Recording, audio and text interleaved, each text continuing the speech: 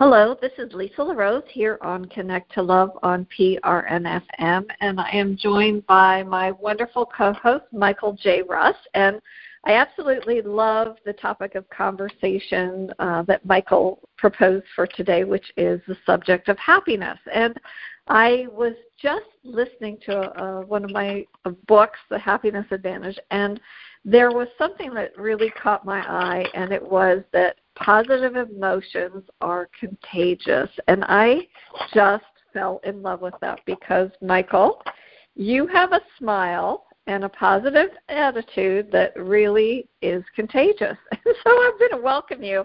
And let's start this exploration. I mean, I couldn't think of any more contagion that I would love to be exposed to than your smile.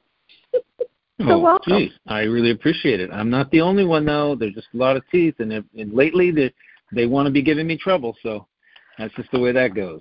But it's lovely. Thank you so much for the comment. You are incredibly gracious, and you have, not only that, but you have a huge smile yourself. So it just runs. We connect, and it just causes both of us to smile and giggle and laugh and just enjoy life, which I think is really kind of fun. And I love these hours that we spend together because they help me open my mind to even wider than it already is, because I don't know everything. I'm just, a work in progress just like anybody else. So love it. Yeah, the art of being happy is what we were going to move today. And I'd like to hear from you, just because you finished the book. What's your takeaway? What's your takeaway from that our listeners can what's the move you think they can pick up on today and embrace? Well, there's just so much in there, but one of the things that really blew my mind, I guess, was the fact that in a smile and in the facial features that we express to others, they truly are received by other people, and that scientists have found that we have in our brain these mirror neurons. They're really specialized nerve cells that sense and mimic the feelings and actions and physical sensations of another person. And I thought to myself, oh my gosh, that's really the key. Like, you think about when you smile at a baby, right? And you start to make silly faces, and then you'll see the baby start to do that. But how powerful, we don't really truly embrace, I think, that our smile can make a difference. And that just by smiling at somebody, it exudes a positive energy that they receive and that they mimic. And one of the things that I found so fascinating, it was sort of similar to entrainment, that it didn't matter whether or not the other person was smiling, that if there was a positive social connection, there was actually a resonant field that they would build a rapport. And as that rapport would build, that other person that was with the happy person would actually elicit a change. And he went in to talk about, even on sports teams, how on a team, if you have one happy player, it can be contagious, and it can create an enthusiasm. And they may not be as skilled as players as perhaps the other team is, but it's because of their enthusiasm and that the energy that they create in that whole resonant field that makes a difference. And I really love that. I thought about, like building rapport when you make eye contact with somebody, how difficult that is for some people. But when you do, a lot of times when you connect that eye contact, you smile, right? It's a natural thing, and very rarely. I think that's sort of what the disadvantage of social media is. We don't get to really truly interact with those neurons and that energy that is being put out. It's actually having that physical connection. And I know that that's super important to you. And you came back from an amazing trip, and I'm sure that not only was your smile contagious on your travels down there, but the people that you met. And I'd love to hear a little bit of of what what your sort of thoughts are on smiling and positivity being contagious. Well, first and foremost, it really starts when I go check in at the airport. Even before that, the person who takes us to the airport, I was driving around a couple of days in advance, and we were thinking about not leaving our car parked at the airport. We wanted to kind of get a ride, and we made a turn down a street, which we always turn down when we're going to my girlfriend's restaurants, and there was a van with lettering on the back about transportation, Suraman Transportation. I took a picture of it, and when I got home, I made a phone call, and I said, "Hey, we're going to the airport, and we'd like to book you to do it. Can you give us a price?" And he was kind of startled, and it all came together when he actually came and took us to the airport, picked us up, that he'd just come down from New York City, and we were his first ride. He just set up his business. Yeah, he just set up his business. He says, "I really didn't know what to charge me. I had to come back to you because I had to go do some research." He had just come back from getting the lettering put on the vehicle. That's where we kind of crossed paths with him. He was a Jamaican. Talk about a point of attraction.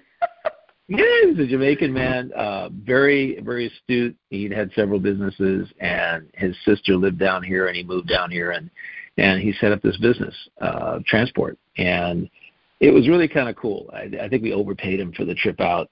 We had a great conversation, and I told him, I said, "Look," he says, "Yeah." He said, "I'm going to get my van detailed." I said, "Well, the guy across the street, I know him. I'll talk to him. I'll give him your number. You can connect with him." Turns out that he was there this morning at 8 a.m. getting his van completely detailed by this guy. And what's really fun is when you can make a connection with someone and then be of service to them. And it's a feeling it's electrifying. It's absolutely electrifying to find out that you helped someone else make a connection with someone that you know. And that you've been of service to them, you've helped them, they're new in town. We run into a lot of people who just moved here, and we hook them up with where to go, some of the best restaurants, some of the restaurants that are the healthiest. Hook them up across the bridge, over in some other places. We tell them the names of people to ask for, and the whole idea is to help them feel at home and have an experience that is really positive. You want that for people. You want that for people you don't even know.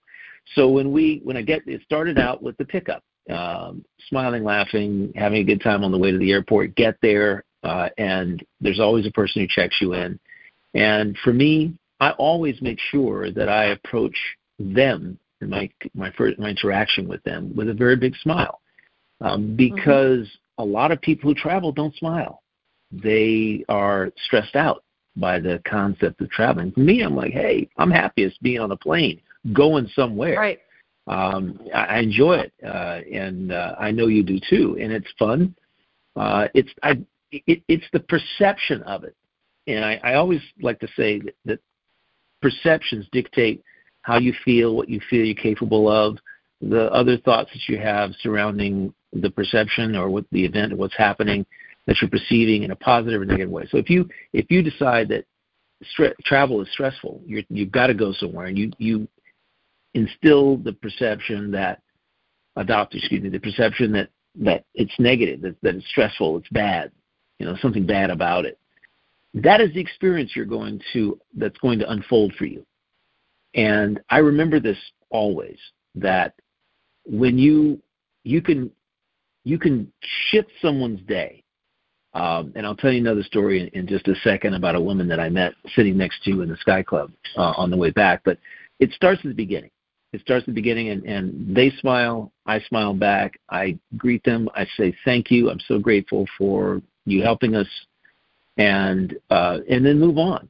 And then smile at the TSA guy.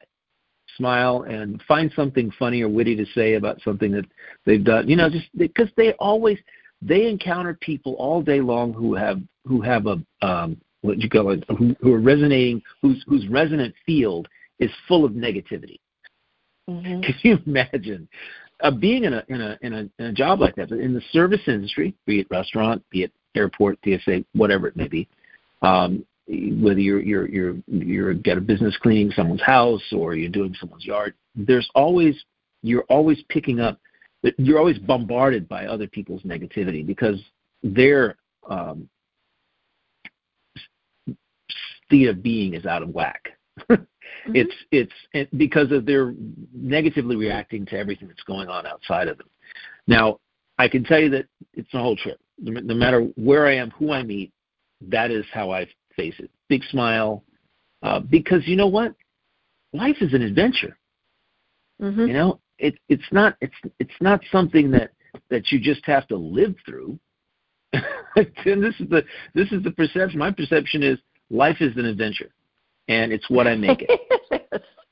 You're absolutely right. You know, when you said that, it reminded me of Esther Hicks when she would get into an elevator and everybody would be very stoic. Do you know this story about her? And she got into the elevator and everybody's standing there with their own personal space around them and, you know, right. What floor, please? 1, 2, 4. And she said, lingerie, please. And everybody looked at her. And she said, and then everybody started to have fun with it. Like, oh, well, yeah, I think exactly. I'll go to here. And it just took that one little bit of lightheartedness, that happiness, that joy that she was radiating from her heart to shift what was going on in that elevator. Absolutely. And, I think that's an awesome. I'm going to use that. I don't know. Maybe I'm not going to say lingerie, but I'll say say something else. But it can't be weird. Lingerie, please. Yeah. But you're right. People in an elevator, and I spent a lot of time in elevators this past week. It's just part of being somewhere, moving, going from one place to another. Elevators are involved, or it could be lines, queues that you're standing in for. Those of you who live outside the United States, it's a queue, and it's fun. I love looking in front of me, the person in front of me, the person in back of me, and figuring out something to say to them about either what they're wearing or that they're there. It's easy when you're on mm-hmm. vacation because you can say, so how long have you been here? You know, where did you come from? What do you like about this place? How do you feel about being here? And mm-hmm. You strike up a conversation with people, and I did it all the time. And I'll tell you this little story about this. This woman was sitting. We were at the Sky Club getting ready to. We had an hour before we had to leave Los Angeles to get on the flight to Atlanta to come to Panama City. And it was about 9 o'clock in the morning, and there was a woman sitting next to us all by herself, and she actually reminded me. She looked like a correspondent that is on either 60 Minutes or some other program, news program. And mm-hmm. when I got up to kind of go do something, I stopped for a moment and I said, "Hey, you look very familiar, and the person you look like is a great correspondent, somebody that I've seen." And she goes, "Really?" I said, "Yeah." She says, "Well, I'm not her." And I said, "No, you're kidding me." And she goes, "No, I'm not her. That's not me." I said, "Dang, you've got a doppelganger hanging around somewhere." And our conversation, my next, I didn't stumble over it and go, "Oh, excuse me, my mistake. I'll see you later and leave you alone." I said, "So what do you do?" And she said, "I'm in HR." And she'll probably listen to this podcast at some particular point in time because I gave her my card. And I told her about this podcast and my own. So it's possible that she might actually listen to this particular episode. But she was such a lovely woman. She had a beautiful smile on her face, and she told me the company she worked for. And she said, "What's your podcast about?" And I kind of let her in on the main theme behind Life Moves and what Connect to Love is about. And it's always fun to connect with people. And she said something very beautiful to me before I got into the podcast. She says, "You have made my day." And I said to her, that is my intent when I'm out and about. My motto, my mission in life is to leave people better than I found them. And she said, "You know something? my gosh, I said that very same thing to my stepchildren just this weekend. Leave people in a better place than you found them. And I said, yeah, same thing. We're on the same page. And I appreciated her. I thanked her very much. The interesting thing is how most people are shy. We'll go back to the elevator situation. I'll walk into an elevator and I'll say something funny and make a funny quip about, if I'm in Vegas or in Biloxi, I will make a funny comment about, so who here took the casino's money? Because they got all the money. That's a great line. You know? Yeah. And then everybody starts cracking up and laughing, and somebody will say, yeah, they got me. And it's just a little bit of levity. The elevator ride only lasts for like less than a minute, but it's fun to actually say that, and to it's easy to say when somebody's got luggage and they're leaving, and you're just going up to your room to say something just funny about their being there. I'm sorry, it's all over, And they're like, no, yeah, we got to get out of here. We got to go. We've been here, and it's just hilarious. But if you can put yourself in any situation in life, that is, to me, part of being happy is being in some way satisfying somebody else, being of service to somebody else, and bringing your levity, your positive emotions, your positive resonant field to them. And I don't think we can survive in life without that. And you had mentioned that social media doesn't allow that form of connection for a conversation, and that is the downside of social media. It is, and to become dependent upon it and think that it is a connection, a real connection, is a mistake that many people are making, be it at whatever age. I'm not going to judge, because I know some older people who are hooked on it, and I know some younger people who are hooked on it. And it's a shame. There's so many cool people out there, and there's so many cool connections to be made with people, and it's not about names and what they do and where they live. All that factual stuff doesn't really matter in life. What matters is you're making the connection, and you're taking your smile to them and having them return that smile to you. And you're connected for that brief moment, and then you're gone, and you're gone in different directions. That is to me the art of living a very happy and harmonious life. Oh, without a doubt. Yeah. And I have a Instagram page for my dogs, for my rescue dogs, and it's interesting because with that, I really connect to these people's dogs, and one of these days there's a lot of them that I really hope that I have an opportunity to meet, because they're just so caring when something goes on with somebody else's pet, if they lose them or they're injured or whatever, and they're, asking for prayers. I see people really stepped up to the plate, but I completely agree. There's such a difference when you can actually connect with people live and in person, and celebrate somebody's birthday, or if you're at dinner and you see something. Last night we were out to dinner, and there was the gentleman. I haven't seen him in about a month, and he's the manager of the one restaurant, and he's such a nice man. And 2 months ago he was having some car trouble, and I said to him, how did everything go with your car? And he, like, smiling, and he said, I still don't have it back. He said, I gave this guy $4,000 to put a new engine in, and I still don't have my car back.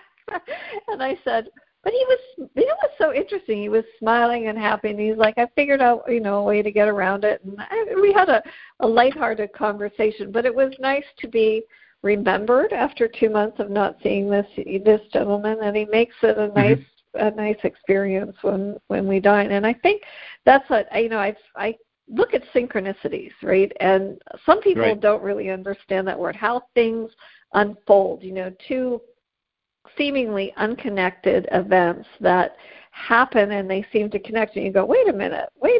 And so what's been coming up for me as a synchronicity lately is Leonardo da Vinci. He seems to be popping up everywhere. And you may say, well, how is that? And, one of the quotes that he said was about learning to see, to realize that everything connects to everything else. And, he was really famous for writing upside down and backwards, and the things that he felt was really important. Mm-hmm. And, and so one of the people that I really, admire is a gentleman by the name of Robert Edward Grant, and he's a mathematician, really an amazing individual, sort of like a Renaissance man himself. And he was talking about a lot of the symbolism and the things that Leonardo put into his paintings and why he used geometries and things like that.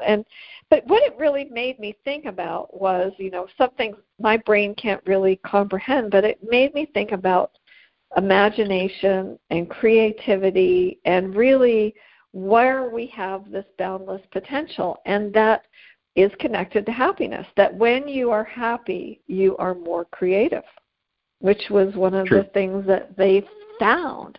You have a greater imagination. You perform better. You have, a lot of things that make you more efficient, and you can actually, I think, spot opportunities. So one of the ways that I know, we're coming into a season where in this part of the world we don't have as much sunlight. We're getting less and less sunlight. So some people, have seasonal affective disorder. So, you sort of have to look for ways to find yourself and make yourself happy. And one of those, I think, would be that I utilize is a gratitude journal. We've talked about this before. And I think that when you connect the little things that make you happy, and maybe that's one of your next journals, Michael, that you can come out with something related to happiness and gratitude, that connection. And I'd love for you, because you got both.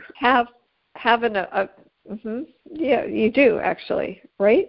So when we have, so sometimes we have these blocks, and that was the other part of what, in that happiness. He said, you have to, there's the old adage, fake it till you make it. But really, he said, when you smile, it tricks the brain into believing that you're happy. So eventually those neurotransmitters and those chemicals are going to be released, and you actually do feel happier. And I think that you do rampages of appreciation where you start, even if it's a frustrating thing. For instance, that gentleman who hasn't gotten his car back and spent quite a deal of money to have the work done, and the mechanic basically said to him, well, can I buy your car from you? Which I said, well, I just said to him, I said, do you want your car back? And he said, well, yeah, I'd like my car back. And I said, well, you either need to, it was sort of an interesting thing. But he had a big smile on his face when he was talking about it. So it wasn't a horrible thing. He didn't go into, this horrible person is doing this to me. I mean, he said, I understand people go through hard times and he can't get the parts and whatnot. And I was amazed by his positive, happy attitude towards the whole thing. I thought, I need to model that. I need to embrace that. I'm gonna clock that as a something for me to even master. He's an example. He's a positive example of how to embrace and respond to any form of event, especially those that might not be so pleasant, so to speak, which is incredibly important. It's the thing I say to people more often than anything else is that the way you respond to something really determines everything. It's going to ultimately determine how you feel. You want to feel better, respond differently to life, and it's not complicated. It's not rocket science. It's just something that you have to focus on. And going through life with intention and purpose is making sure that and being in control more than anything else, which you have a lot of, you have a masterful amount of control over how you feel.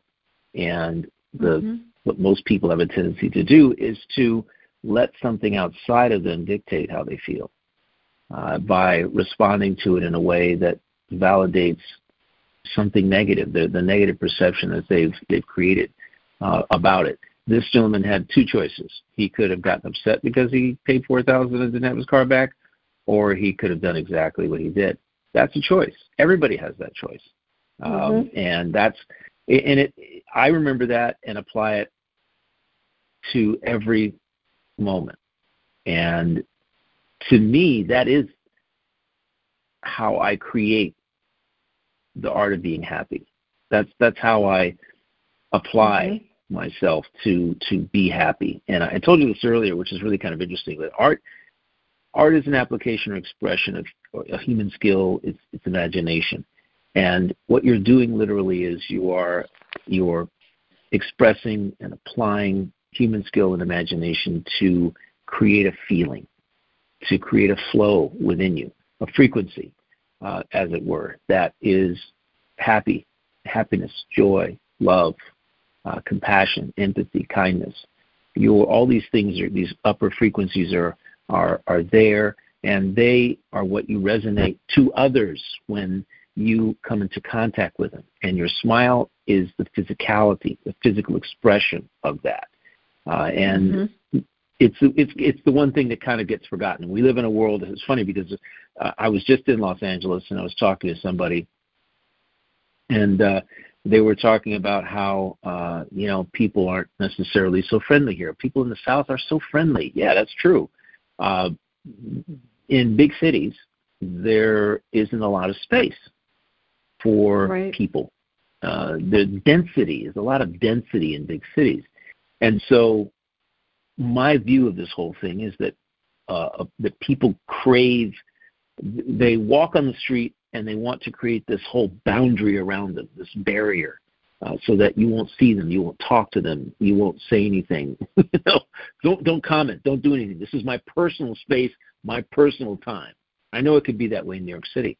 You walk down the sidewalk and there's 15 other people walking. Somebody's walking their dog, another person's got their cat in their arms, other people's walking their dog, and they just want to be alone because they're not alone that much. And I see it completely differently. I see it from a perspective of each person has a story. Each person has feelings. Each person is due an awesome feeling in their day. A random act of kindness in some way can propel somebody from one perception to another. And it's kind of interesting, but that's what you come across. And I said that's really my view of things, is that people really want they want their personal space because they don't have it. Offices are crowded, buses are crowded, subways are crowded, wherever they are, it's crowded. Shopping's crowded. You're bumping shoulders with somebody all the time. And it's easy to get jaded, to become jaded when you may be a bit tired or a bit out of sorts, or you've encountered something and you're out and you need to get something. Maybe you forgot a gift for somebody. Now you're rushing to get it done. And it's easy to forget that the person you're getting the gift from is also a human being. They're a human soul. And the people you encounter on the way, the taxi driver, if you have to take a taxi, or an Uber driver.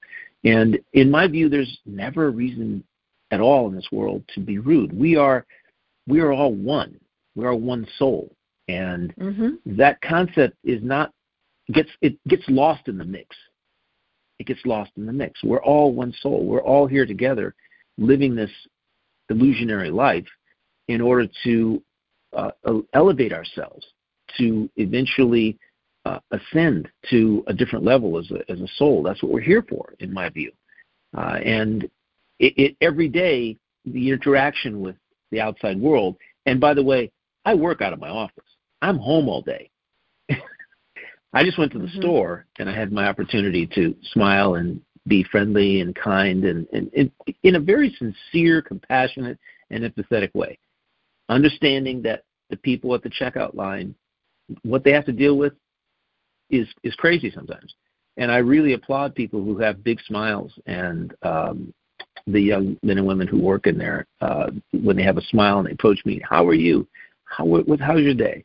And I basically look at their name badge, and I call them by name and say, Darcy, it's awesome. It's really, really amazing. I hope yours is too.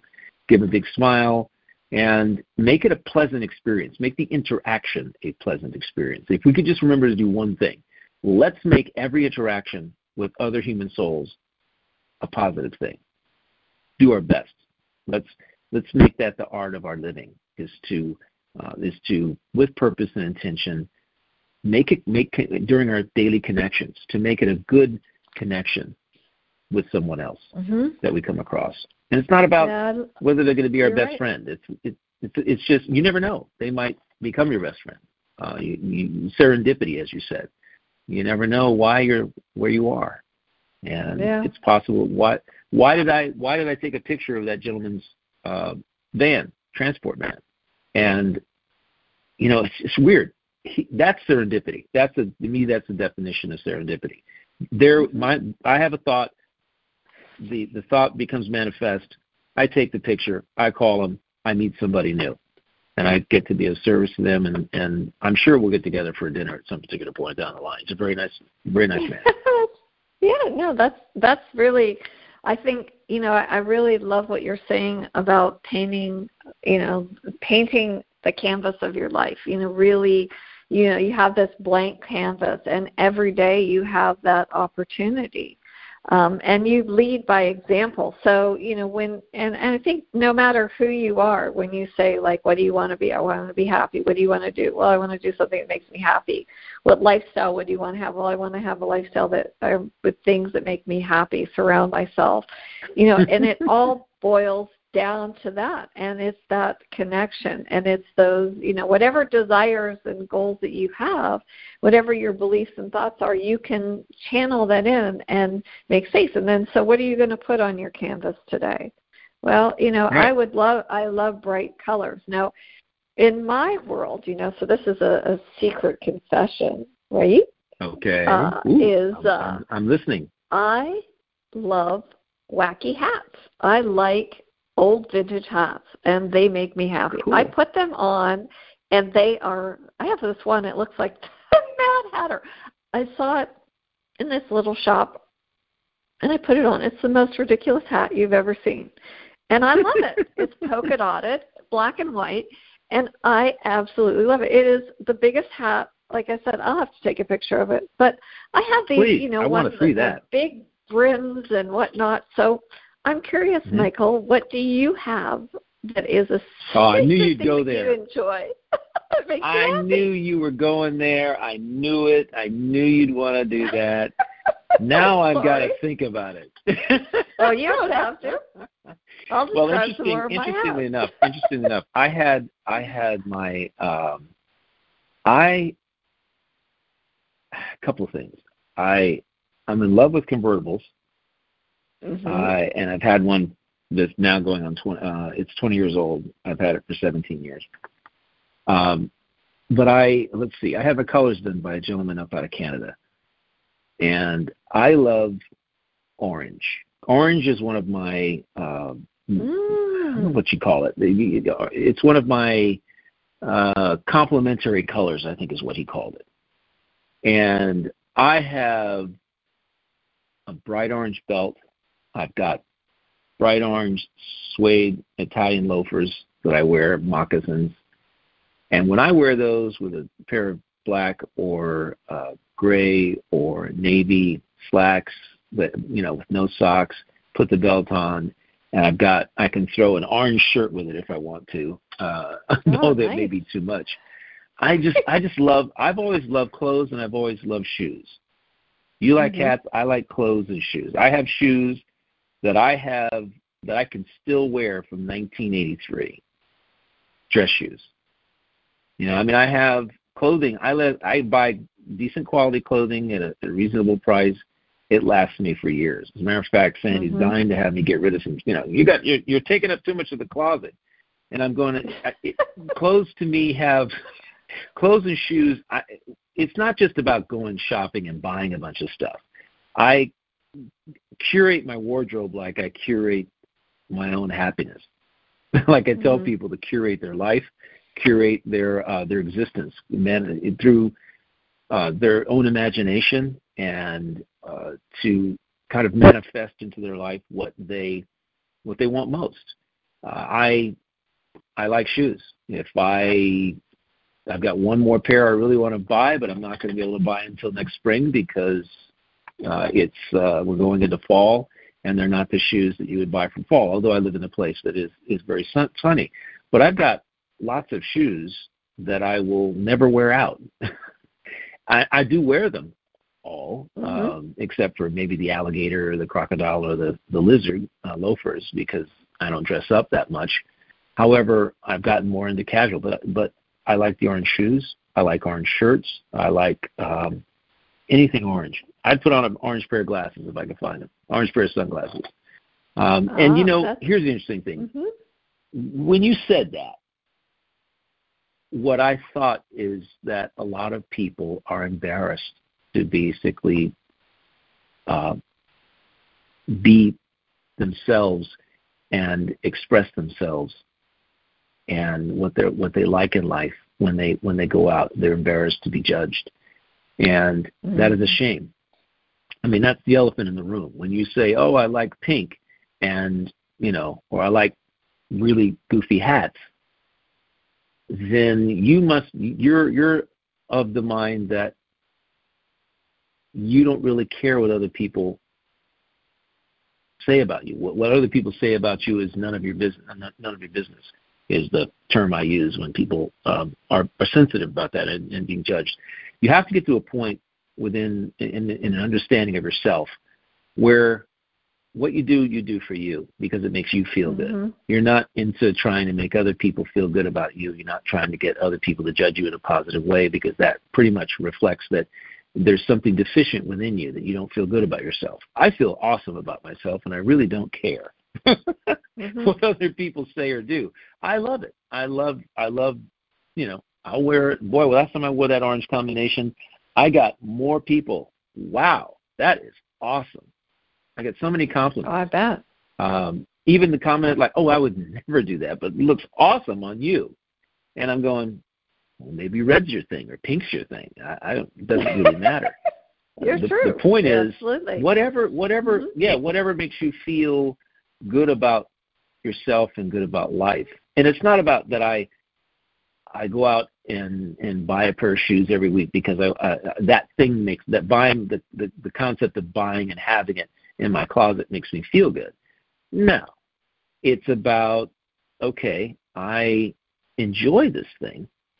When I wear it, it resonates with me. It has the positive energy that I have, and that is the reason why I do it.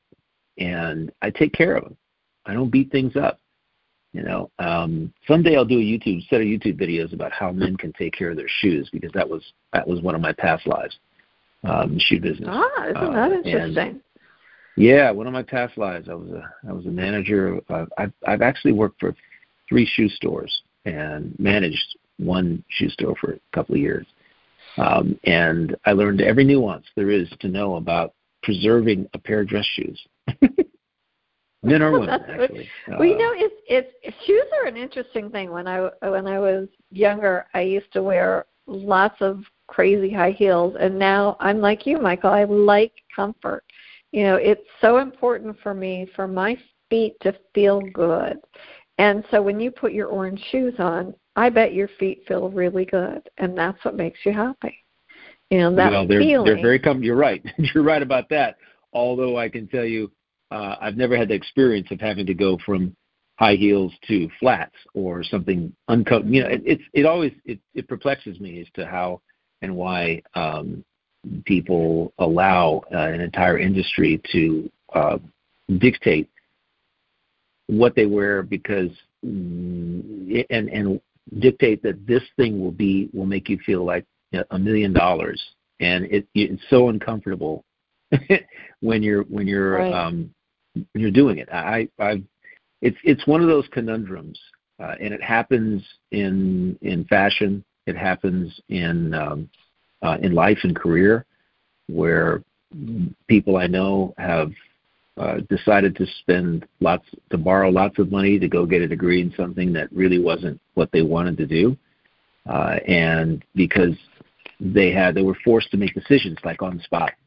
You turn 17, you got to figure out it. You got to tell somebody what you're planning to do with the rest of your life, That never made sense to me. You may not know what you're going to do. Heck, I didn't even know what I wanted to do with my life until I was 27. And that has been an ongoing process. I'm still there. There's something else I'm supposed to do. I've been doing something for 38 years, but and I've been writing books, and I've been podcasting, and I've been speaking, and being of service to people for, my gosh, 20 plus years, 22 years, and I still feel there's something else.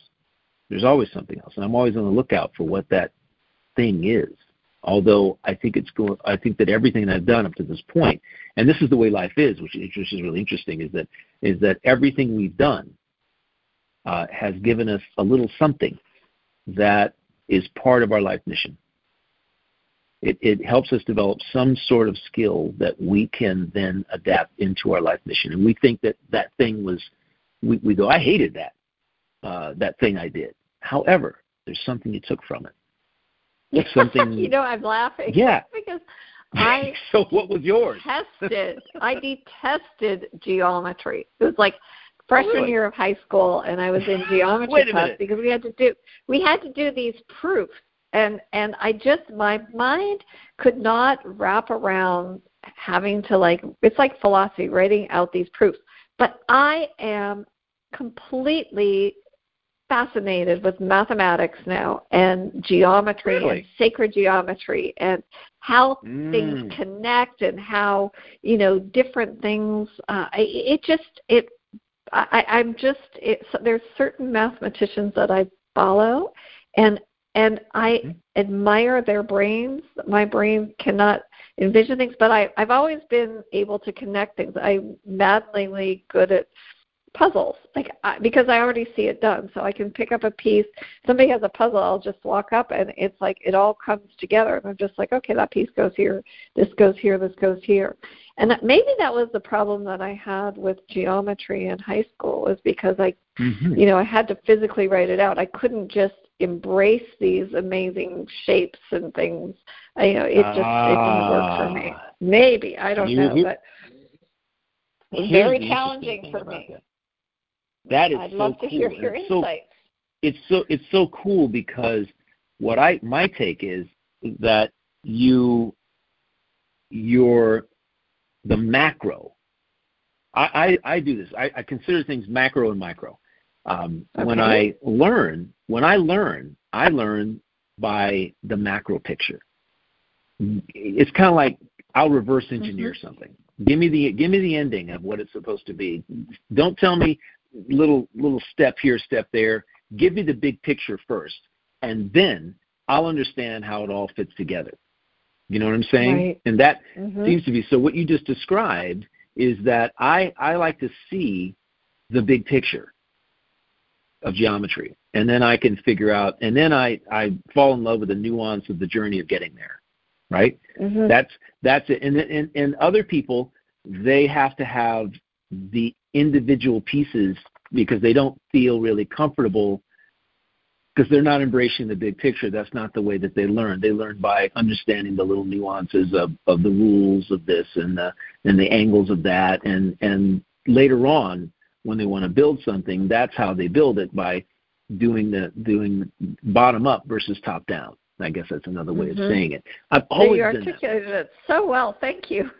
Yeah, I appreciate you're that. welcome. I mean, it's top down, bottom up. It's it's like, don't tell me to put this little brick here and not tell me what we're building. I'm going, we're building a pyramid? Oh, that just gives me a whole different perspective on this. Now I can embrace what I'm doing and understand how it fits together with the whole thing, right?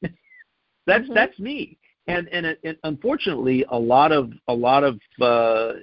teachers don't, and they're absolutely awesome. I love teachers. I think they're superheroes, and they ought to get paid more than sports stars, quite frankly, and movie actors and other people in whatever business where they're getting zillions of dollars. Teachers ought to get zillions of dollars, and because they've dedicated to a life of service, and I just love them. So if we have any teachers listening, I think it's absolutely awesome. I think you're superheroes and should be portrayed in Marvel Comics as superheroes, and because your strength and mentally and the ability to connect.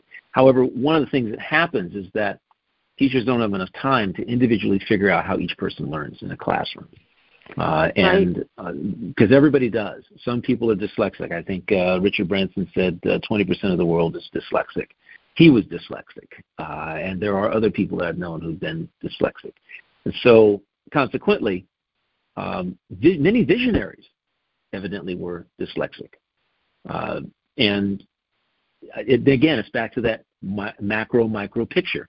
They want you to learn, take little individual pieces and learn these little individual rules. And if you know these rules, then you'll be able to create the macro picture, the big picture. And I'm like, no. Other way around.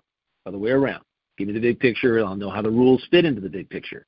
And that's just such a great way to see things. And I've always, and maybe that's why we get along so well, because we both see things the same way. It's a visionary process. And that's how I connect with people on that plateau, that framework as well.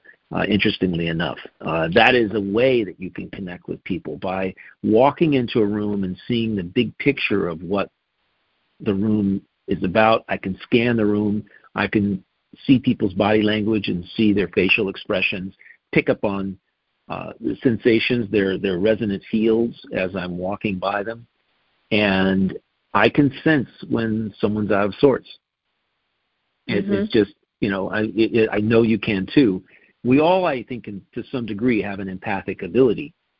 We just have to let it out, let it go, free it from its box, so to speak, and allow it to become part of our lives and not just shut it down and say, I don't feel like dealing with that now, because I was thinking the other day that we're either aware that we are in control of our own life and destiny and mission and purpose and feelings and thoughts and all that kind of stuff, or we're not, and we're just being guided along this world by outside influences that don't have our best interests at heart, that don't understand us or our mission and what we're here to do, which could be diametrically opposed to where you are now.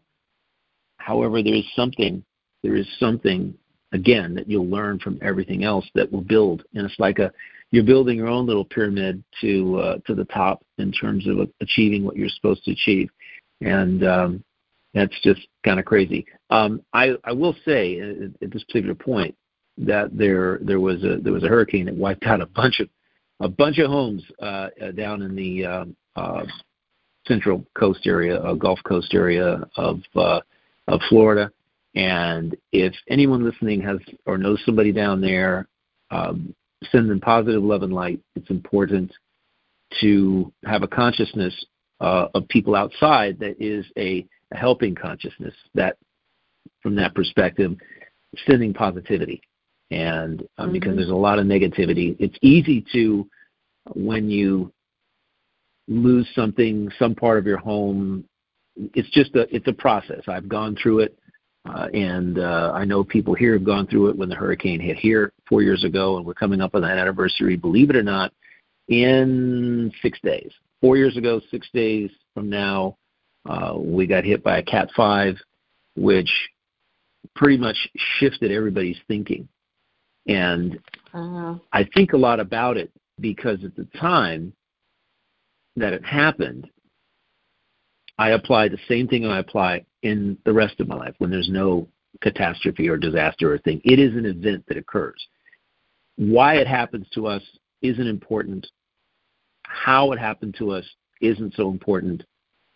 The fact that the actions that we take in any given moment after we experience something like that are what's important. It's important to take control of our own destiny, our own life, and those around us. Tell them that, and give them the power to take control of their life by focusing on what is doable, what they can control.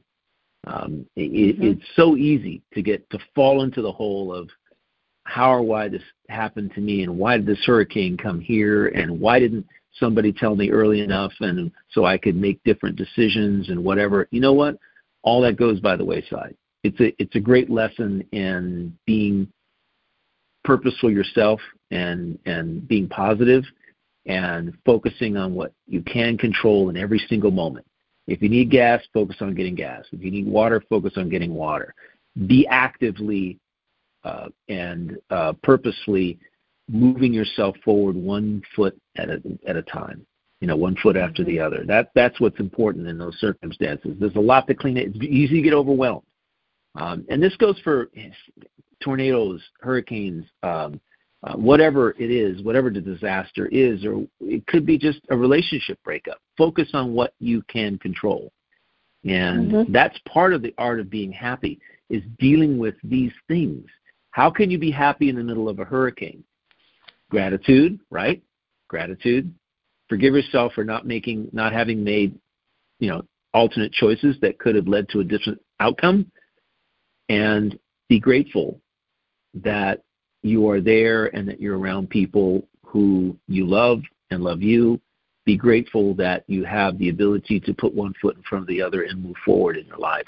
And everything else is just going to fall into place when you embrace your own power and sovereignty to dictate your own feelings instead of allowing the overwhelming sense of not having control take over.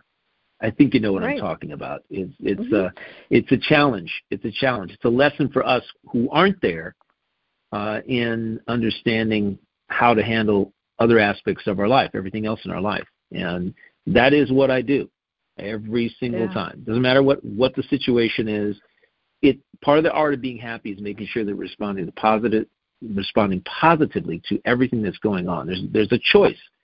You have a choice about doing that. And you have that control.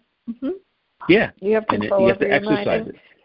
Yeah, Right. and one of the things that Sean Achor talked about in the Happiness Advantage, he called it the Zorro Circle, or the Circle of Control. So it's so interesting that you bring this up, Michael. And he said, when Zorro was training, they drew like a very small circle, and he was not allowed to get out of that circle until he mastered what was right in front of him. And then you drew another circle, and then, it kept expanding a little bit. So even in your day, take whatever is in that little circle and achieve it. And as you do, you can see that you reach that goal, then you can expand that circle and you can tackle the next thing. So whether it's cleaning up your possessions that got strewn around from the wind. I saw on one of the news things, this man, it was really a remarkable story. He was in his home, and it was starting to flood with water. He was on the phone with his daughter, and she said, get out. It was a first-floor apartment, and the only thing was just a little crack in the window. Did you see that?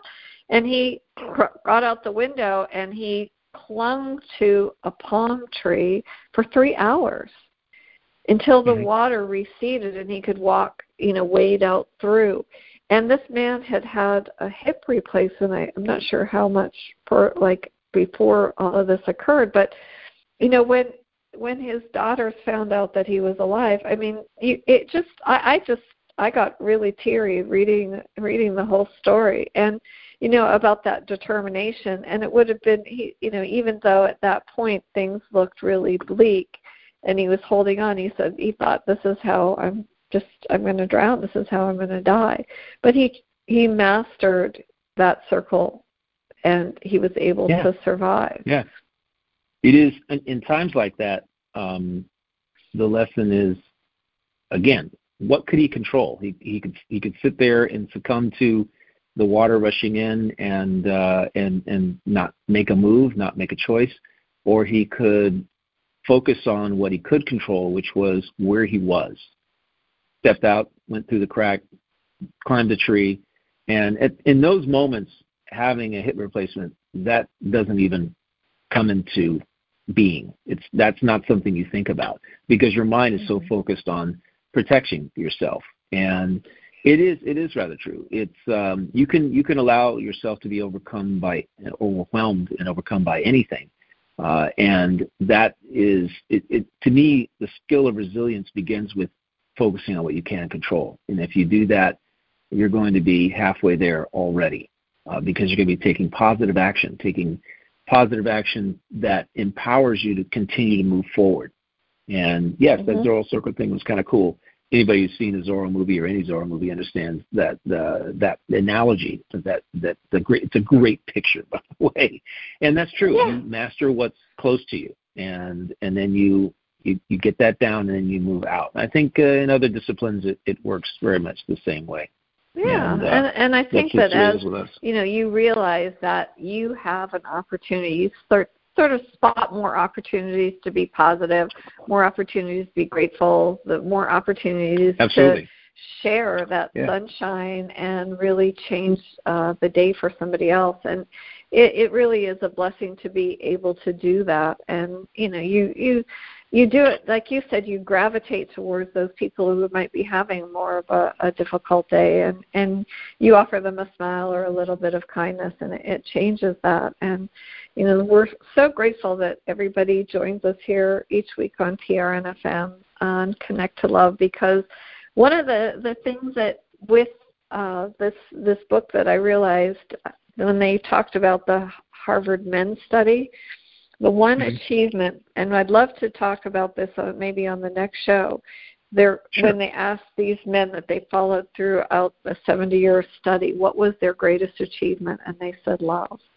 And that, it just made me smile, because here on Connect to Love, we hope that you feel the love from our hearts to you. And I would love, Michael, no pun intended, for you to share the last little bit of time with our audience here today. Thank you. I really appreciate it. It's been a great show. Thank you for allowing me to go off on a diatribe or two about some really interesting aspects that I think, because the art of being happy encompasses a lot of different things. It's not so cut and dry, like you can just shoot an arrow to the middle of a target and you're happy. However, love is and should be your ultimate mission in life. And if we could just think and act from love, ask ourselves, what would love do now?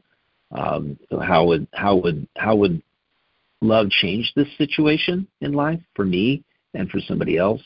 Then it creates a paradigmatic shift in your entire life and the lives of others that you touch.